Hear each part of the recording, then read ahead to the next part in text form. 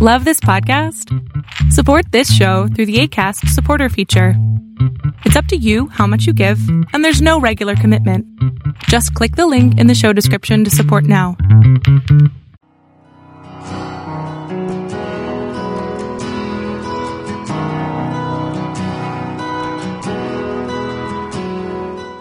Welcome to Fresh Encounter, the radio ministry of Lifelong Anointing Church. Our mission as a church is to equip the body of Christ to increase in wisdom and in stature, and in favor with God and with men. We're glad that you joined us for this edition of the broadcast. It is our prayer that this broadcast will be a blessing to you. Here now is Pastor Otuno with today's message. Luke chapter 4. Reading from verse number 18, the Bible tells us, the Spirit of the Lord is upon me, because He has anointed me to preach the gospel to the poor. He has sent me to heal the brokenhearted, to preach deliverance to the captive, and recovering of sight to the blind, to set at liberty them that are bruised, to preach the acceptable year of the Lord. This scripture sums up what the whole ministry of our Lord Jesus Christ is all about. It was a verse of the scripture that Lord Jesus Christ read after He has spent some time in the wilderness, 40 days in the wilderness, being tempted by the devil. And the Bible says when he came into that temple that day, he took that particular scroll, opened it, and read that particular verse. And when he read that verse, look at verse number 21. The Lord Jesus Christ made this comment. He said, He began to say unto them, this day, this scripture is fulfilled in your hearing. In other words, Jesus is saying the power and the presence of the Almighty God is present with you, and is abiding with you right now. So you see, my brothers and sisters, there are two ways of doing life. Okay? You can do life the simple way, and you can do life the hard way. Okay? You can serve God the easy way. You can also serve God the hard way. The hard way of serving God is to serve God without the Spirit of God. It's to try to serve God with your own power, to serve God with your own might, to serve God with your own understanding. It's a very tedious work.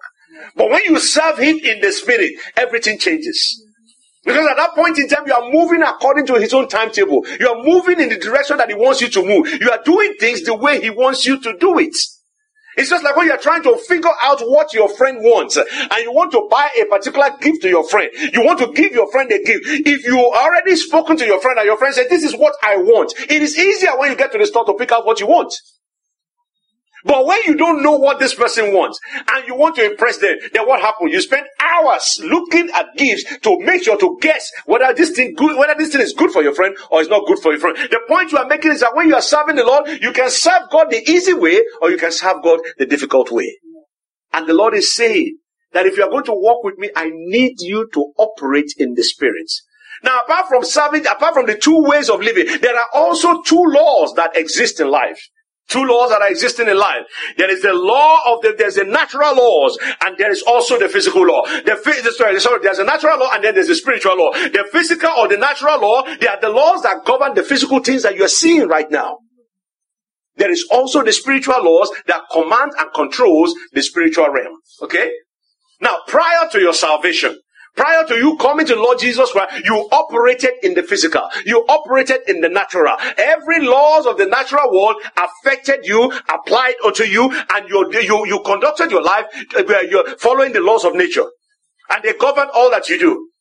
And one thing you find is that these laws of nature not only govern what you do, they determine your success in life or your failure in life.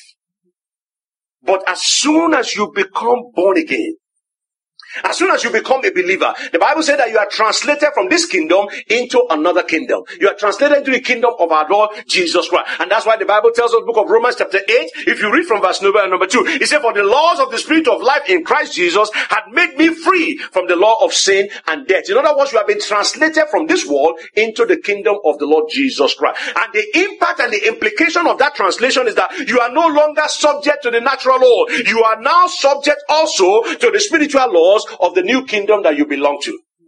As Christians, you are now subject to the spiritual laws of the new kingdom. And just as the natural law, obedience to these spiritual laws help you to live a successful life, help you to operate life successfully, help you to function in life successfully, and help you to be able to belong and be an effective citizen of this new kingdom. You have to know these laws and you have to obey those laws. Okay? The Bible tells us in the book of 2 Corinthians chapter 4, it says, while we look not at the things which are seen, but are the things which are not seen. For the things which are seen are temporal, but the things which are not seen, they are eternal. That simply means that when you operate in the laws of the Spirit, you operate at a higher level. The physical laws are subject to the spiritual laws. The spiritual laws are they are in a higher hierarchy, and everything that you do in the spirit is way above what you do in the natural. In other words, spiritual laws are more powerful than physical laws. The problem with spiritual laws is that very few people understand them. Okay? Not many people understand them, and if you don't understand them, you will not be able to obey them. And that is why the Bible tells in the book of 1 Corinthians chapter 2 verse 14, it said, but the natural man receiveth not the things of the Spirit, for they are foolishness unto him. And that is why somebody who is not a Christian will wonder, why will somebody wake up in the morning after you have walked all your walk, and then somebody from one particular African man tells you that you are supposed to give your tithe in church, and you write a check and you send it to the church. They look at you, what's wrong with you? But if you understand spiritual laws, and you understand how spiritual laws operate, you will understand that these are spiritual laws that respond to faith. And only those who respond to it will be able to benefit from it. But the natural man receiveth not the things of the Spirit, for they are foolishness unto him. Neither can he know them, because they are spiritually discerned. That is why you see that a church, which is supposed to be the body of Christ, is supposed to be a spiritual entity. It's supposed to be filled with people who are members of a spiritual kingdom. But for some reason, those same spiritual kingdom, those same spiritual citizens do not understand what is going on in the kingdom. And that is why you ask people to pray, they don't know what to say. You ask people to pray, you ask people to do some prophetic action, they look at you as if something is wrong with you. You ask people to clap their hands, they begin to wonder, what's wrong with me? Okay? They begin to do, because they don't understand what is going on in the spiritual kingdom. The reason is because spiritual things are not understood by people who are not spiritual. You have to be spiritual to be able to understand spiritual things. And that's why someone said that if they take away the Holy Spirit from the church today, if the Holy Spirit were taken away from the church right now, he said 90% of our activity will go on as if nothing has happened. And that tells us one thing. It tells us that the activities that we do in church, in most cases, they are just human activity that God has not anointed. It tells us there's a lot of things that we do in the church that God does not even recognize. Because if you can take away the Spirit of the Almighty God and you can still function, it means there is a problem somewhere. Many of our activities within the church are simply Christian activity that lack the anointing of God upon it. The question this morning is, what is this thing called the anointing? What is this anointing? Okay? Now, before we talk about the anointing, as my usual practice is, I will tell you what the anointing is not. Okay? So that you can better understand it. What the anointing is not. Number one, the anointing is not your talent. That you are able to sing does not mean that you are anointed. That I can speak all the grammar from this place doesn't mean that I'm anointed. Okay? Your anointing is not your talent. Yes, why your talent is the skill that you naturally have to do something that is hard, the ability that you are born with, the anointing is more than that. So the anointing, number one, is not your talent. Number two, your anointing is not your charisma, your ability to be able to win people or get people to like you. That is not the anointing. Though charisma is that power to influence and connect with people, the anointing is more than that. The anointing is not your winning personality. The anointing is not your gift. The anointing is not the things that you do in your own strength. The anointing is much more. If the anointing is not your talent, it's not your gift, it's not your personality, it's not your charisma, what is the anointing? Number one, the anointing is the power and the influence and the effect of the Holy Spirit upon the life of a believer. The anointing is the power, the influence, and the effect of the Holy Spirit upon the life of a believer. Number two, the anointing is the wisdom and the power of God, the wisdom and the understanding of God on the life of a believer. The Bible tells us in the book of Proverbs chapter 4, reading from verse number 7, it says, wisdom is the principal thing. Therefore get wisdom, in all thy getting, get understanding. It is the anointing, what we refer to as the anointing is the wisdom of God upon your life. It's the understanding of God upon your life, so that you begin to do things that are beyond your own ability. That is what the anointing is. The anointing is your merited favor of God upon the life of an individual. That's why they say it is grace. That's what the anointing is. That thing that sets you apart.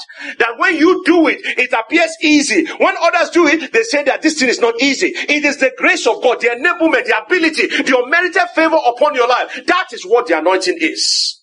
The anointing is the promise of God for every one of us who have been connected to the Lord Jesus Christ. The anointing is the promise of the believer, is the promise of God to the believer. And that's why the Bible says, wait for the promise of the Father that you have heard of me. So now this is how the Bible describes the anointing. Now when this promise of God, when this unmerited favor of God, when this anointing of God comes upon the life of a believer, such a believer begins to do extraordinary things. When the anointing is working, it makes the gift of God in your life, the talent of God in your life, the charisma that God has poured into your life, it makes them to function in an easy and natural way. Have you seen somebody like I keep using this girl from this last Olympics, Simone Biles. Have you ever seen her do this gymnastic business? There is a special anointing of gymnastic upon that girl. Such that when she somersaults, if you try it, you will know that there is a law of gravity. But she defies the law of gravity. That tells you one thing. There is a special grace upon her life that makes her to be able to do these things and make it look easy. When the anointing of God is upon the gift of God in your life, when it's upon your personality, when it's upon your natural talent, when it's upon you as an individual, you will find out that the things that you do, they just come easy. You do those things without even thinking about it. You think it is natural. You think it is easy. But the people who don't have that anointing, they know it is not easy. So when the anointing is working, it makes a gift in the life of an individual to function with ease. In other words, the anointing of God on your gift, on your talent, on your personality makes you to function with ease. It makes life work easy for you. It doesn't mean life becomes easy. It just means that when you get into that situation and you begin to say something, it flows naturally. Now, the anointing of God upon your life makes life easy for you. Now, the anointing is not something that is invented by the church. If you look all through the scriptures, there has always been the mentioning of the anointing. And if we just look in the Old Testament, at least you have 5 different ways in which the anointing is mentioned. Number 1, the anointing is mentioned as the oil. When the Lord God Almighty in the book of Exodus chapter 30 was telling Moses, just prepare the anointing oil.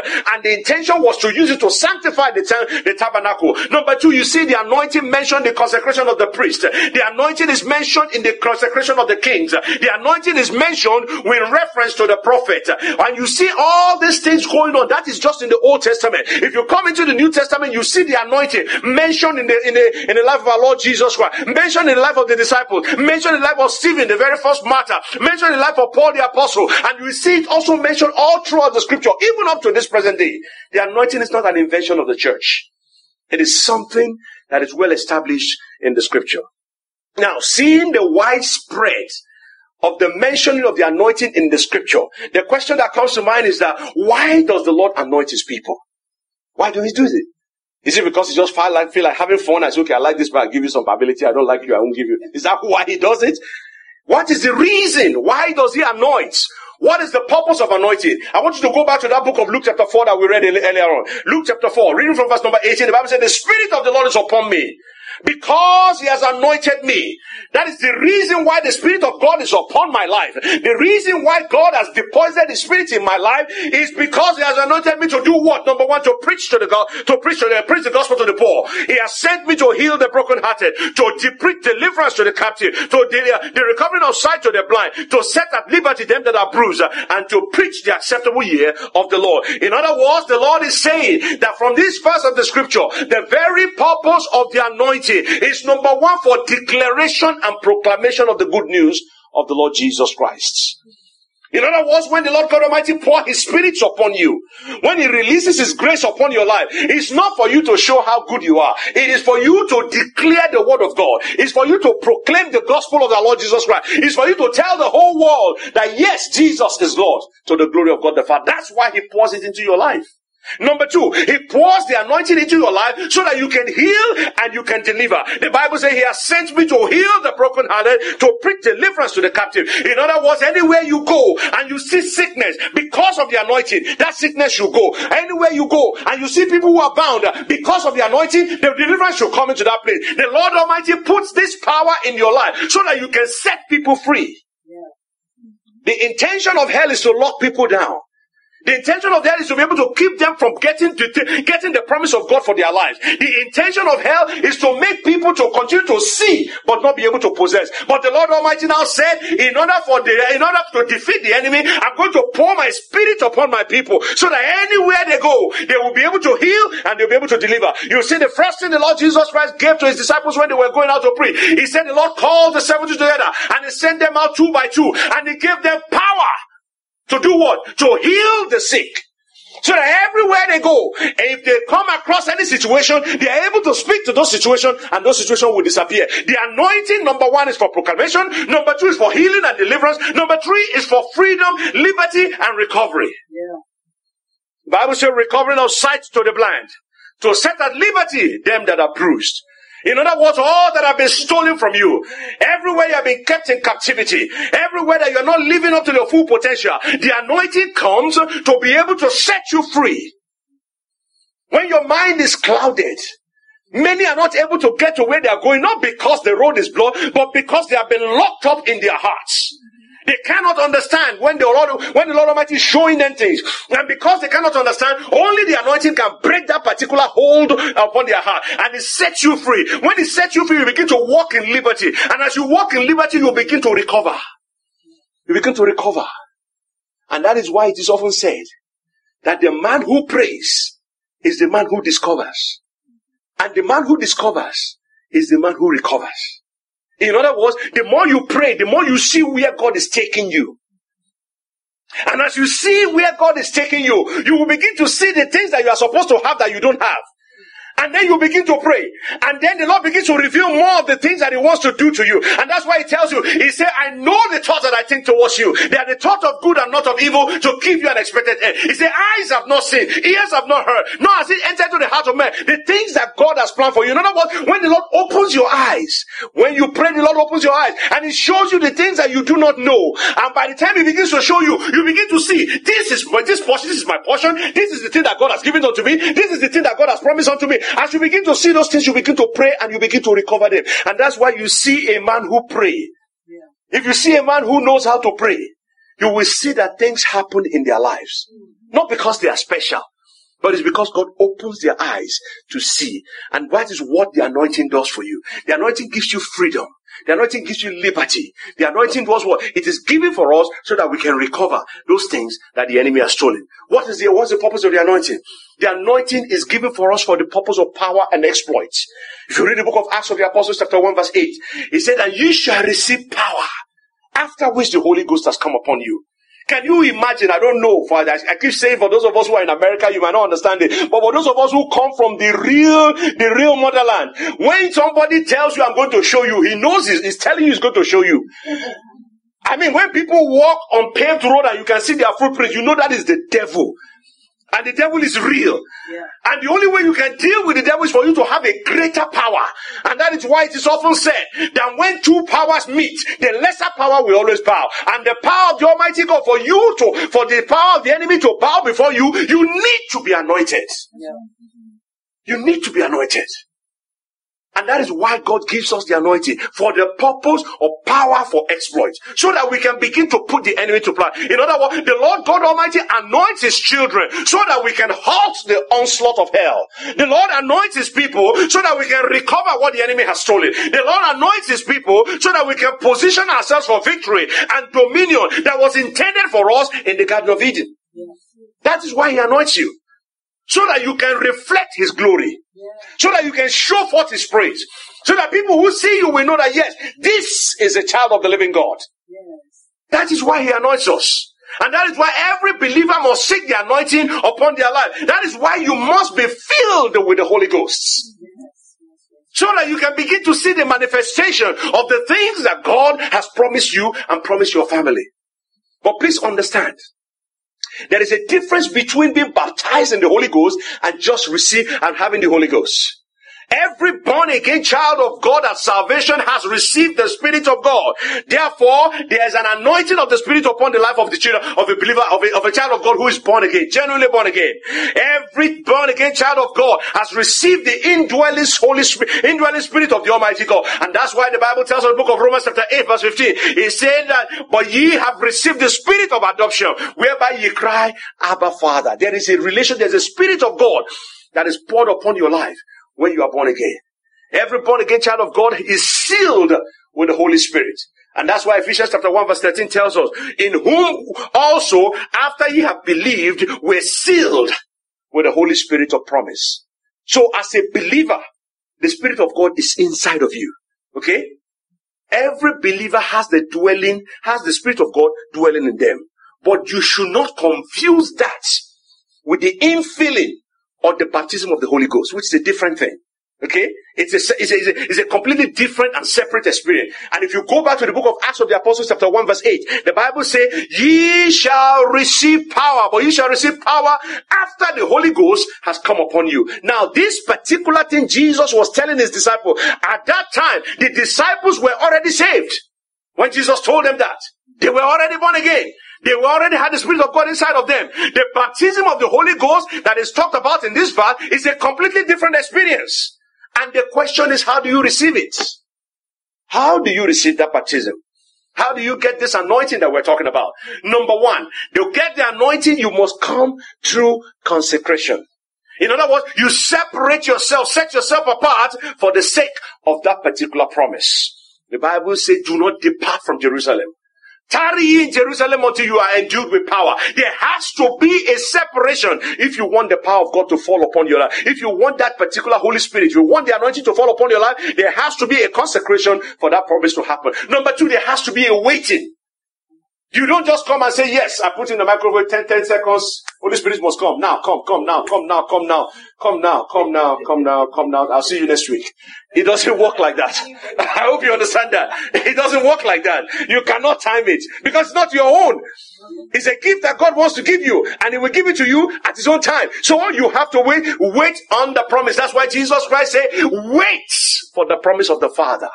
That is how you receive. You have to wait on it. Number three, you have to pray for that particular promise. The Bible tells us that day when the Holy Ghost, when the Holy Ghost was fully come, it said the 120 were in a particular room. They were praying when the Spirit fell upon them. You cannot get the Holy Spirit watching television.